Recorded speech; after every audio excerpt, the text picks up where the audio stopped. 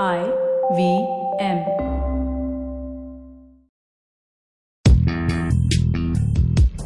This is a special edition of Paisa Vaisa.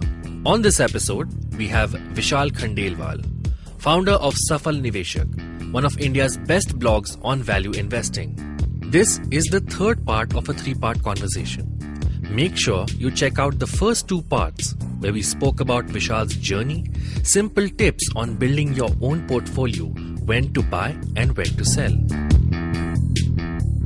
Folks, welcome back to this really special series on Paisa Vaisa. It's on value investing and it's with Vishal Khandelwal of Safal Niveshak. In the first part, we talked about Vishal's early life. In the second part, we talked about value investing, when to buy stocks, when to sell stocks. In this final part, we are going to talk about personal finance, because guess what? On his website, safalniveshak.com, Vishal has another section which is so simple and it is so meaningful. It's about personal finance and how to lead a better life by making smart money decisions. Vishal, welcome back to the show. Thank you.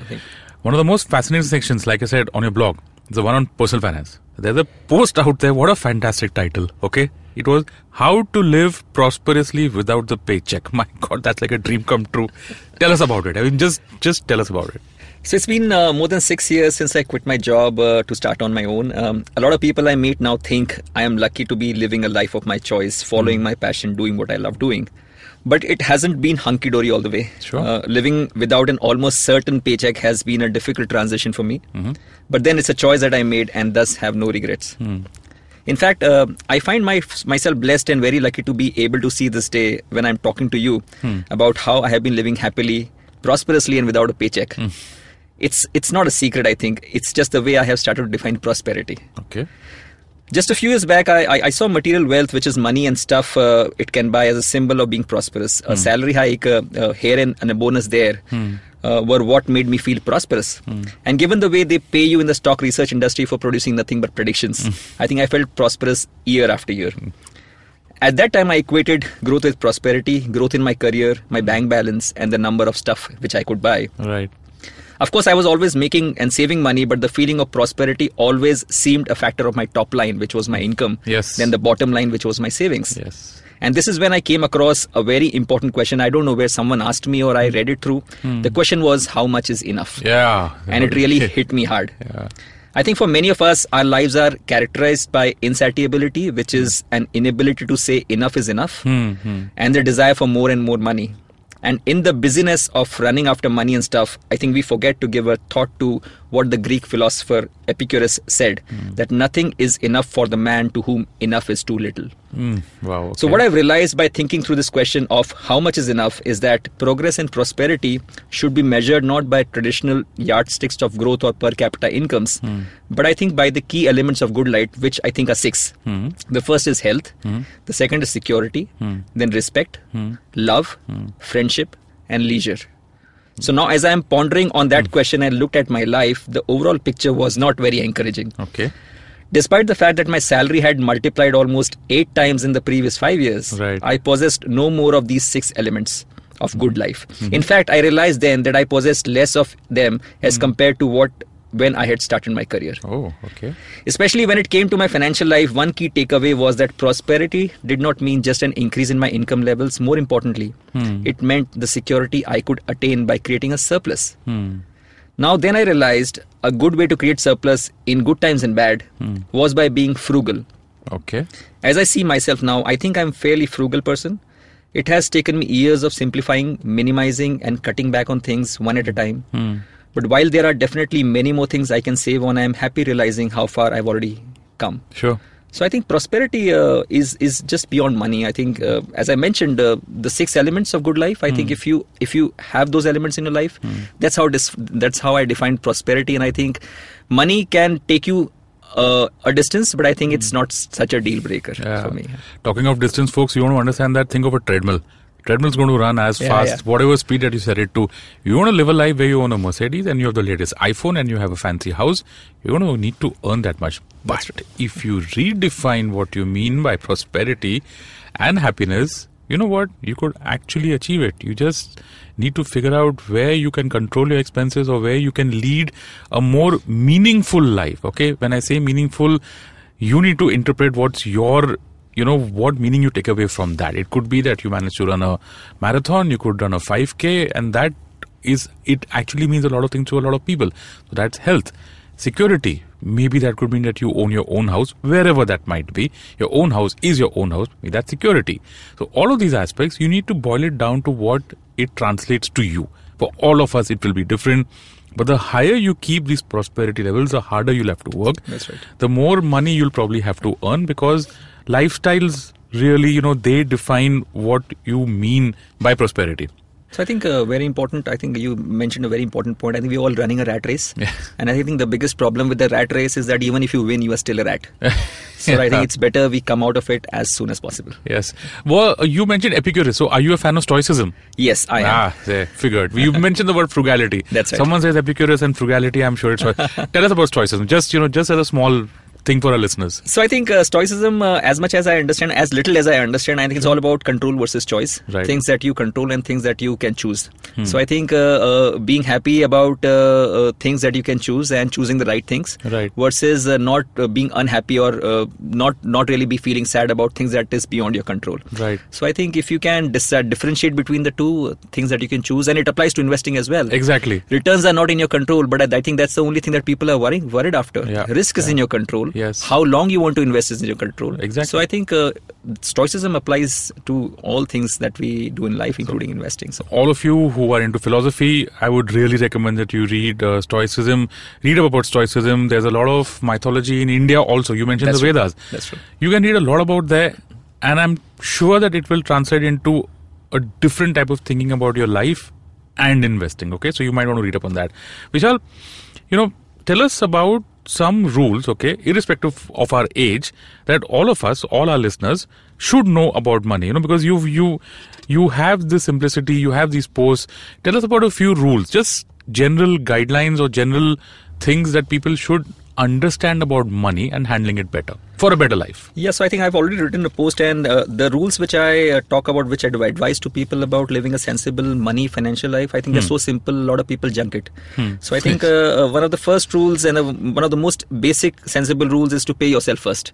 I think saving money is where we get started, and saving money is where we get stuck actually. People don't want to save money, they want to defer it. So my advice generally to people who are starting out is to save at least 10% of their take-home salary, and as they graduate, as they earn more money over a period of time, I think in 5 years they should be saving at least 50% of their take-home salary. I think we need to reverse the equation. Most of the people live their life with the equation of income minus spending equals to saving. Yes, that's I think we should reverse this to income minus saving equal to spending. So what remains is spent. Right. You of course need to take care of your EMIs and the basic expenses, but it's very important to pay yourself first and save a lot of money to live a better life in the future. I think I'm not talking about compromising your present as well, but I'm talking about taking care of your future. Right. Apart from being frugal, I think one of the great ways of saving money is restricting EMIs. So my advice is generally an EMI should not be your total amount of money that you pay out as EMI should not be more than 50% of your net take home salary. It includes housing loan, car loan. I advise people not to. 50% is generous. I would have gone with 30%. Yeah, that's right. I think okay.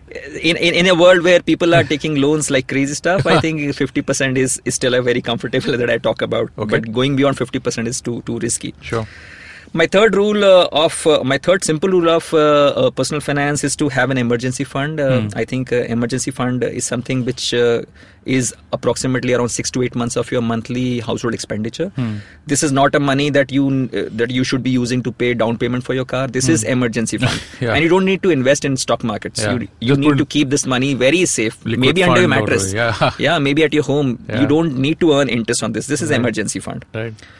The fourth rule which I talk about is to buy medical insurance. I think a lot of people don't buy medical insurance, and especially people who are working on jobs, they think their companies provide them medical insurance. But I think it's very important to buy medical insurance for yourself and your family on your own as well, right? Because the cost of healthcare, as we understand, is like skyrocketing in India. So it's very important to have that.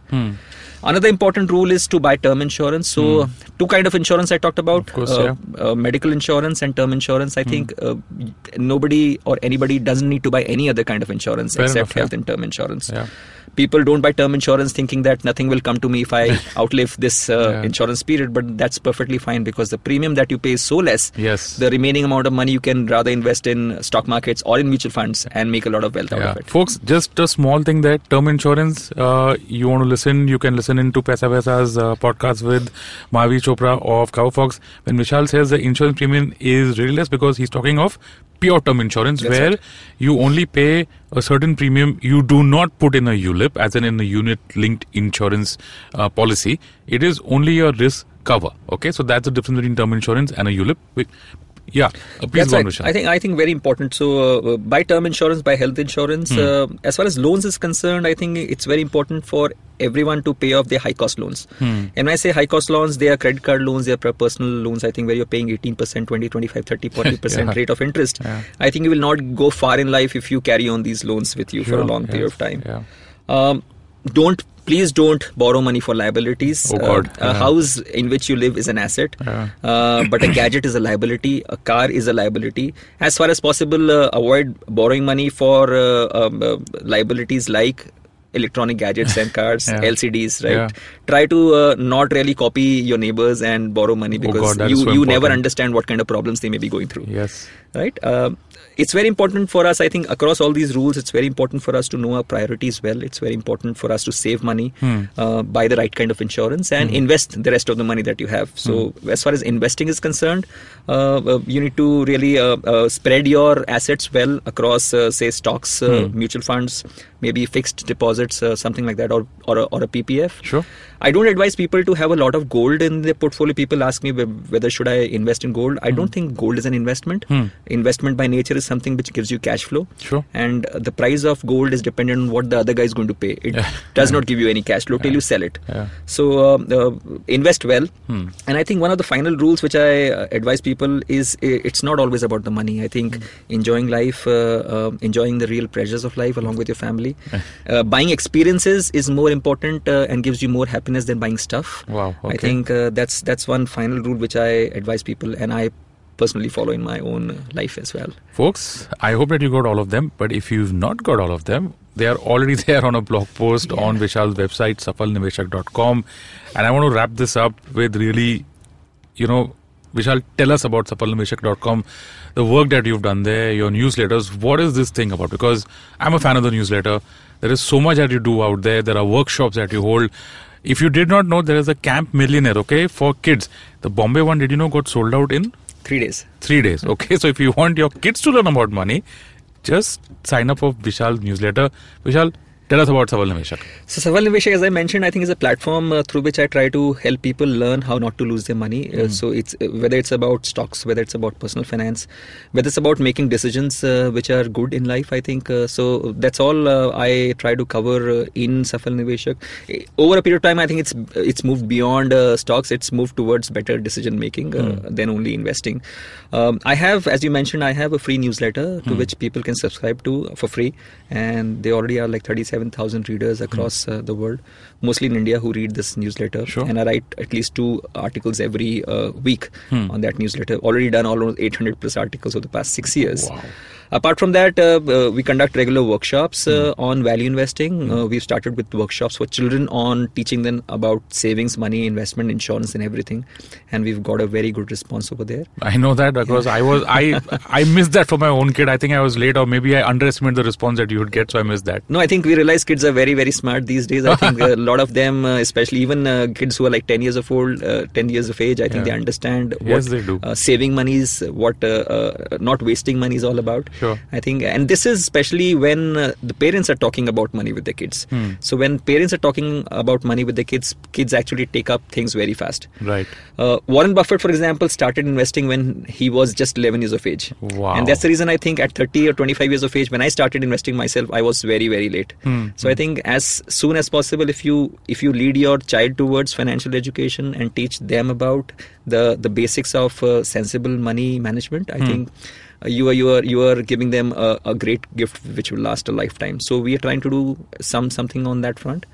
And one final thing which we have is a value investing course. Okay. That's a self-study long-term value investing course. So overall, I think we are entitled to education. A lot of people have asked us whether we advise stocks. We don't do that. So I have personally moved out of recommending stocks to people. I don't like recommending stocks without knowing people. Sure. Even when I know people, especially then, I also don't recommend stocks to them. Yeah. I would rather teach them how to find their own stocks and how to find their own investments. So Right. I think because that's teaching for a lifetime. Sure. So that's the entire work that we do at Safal Niveshak that I've been doing for the past 6 years, and just enjoying the entire process and the journey. Fantastic. Folks, I can't even. I've learned so much from these newsletters. For example, did you know that on YouTube, Warren Buffett has a fantastic web series called Secret Millionaires Club. That's right. That I came to know through Vishal's letter. Yeah. I came to know about Camp Billionaire, which is the money course for kids, through Vishal's newsletter. And honestly, Vishal's newsletters are really simple. And I think that is one. As I was telling him, when we were going into the show, is that the language that he uses, the way that he teaches out, it is so simple, it is so easy to understand. Believe me, that's not an easy feat, right? Because if you look at CNBC, if you read any of the stuff that our experts talk about, it is dense. Or it is just filled with platitudes. Market will go up in long term. India's economy is great, blah blah. But you want people to speak to you and make you understand things at a very basic level, and I really admire Vishal for that. I cannot tell you enough on how to, just sign up for his newsletters, and you'll know what I'm talking about. And that's a wrap for our show. Thank you so much, Vishal, for this really special series. Honestly, I can just go on and on this. Unfortunately, we have to end out here. Listeners, Vishal's blog is safalniveshak.com, SAFALNIVSHAK.com. He is Safal Niveshak on Twitter, same thing, @SAFALNIVESHAK on Twitter, in case you have any query, and if you feel you want to reach out to him, you can always tweet him out there. Go to his website and remember to sign up for his newsletter. This has been so much fun, Vishal. Thank you so much for doing this for us. Thanks, Anupam. I think it's been an honor to be on the show. So thank you so much. Thank you so much. My Thanks. pleasure. Thank you for listening. If you have any money-related questions, you can tweet to us at IVM Podcasts or email us at paisavaisa@indusvox.com. No material on the show should be considered as financial advice. The material on the show is for informational purposes only. Please consult a financial advisor before taking any investment decision.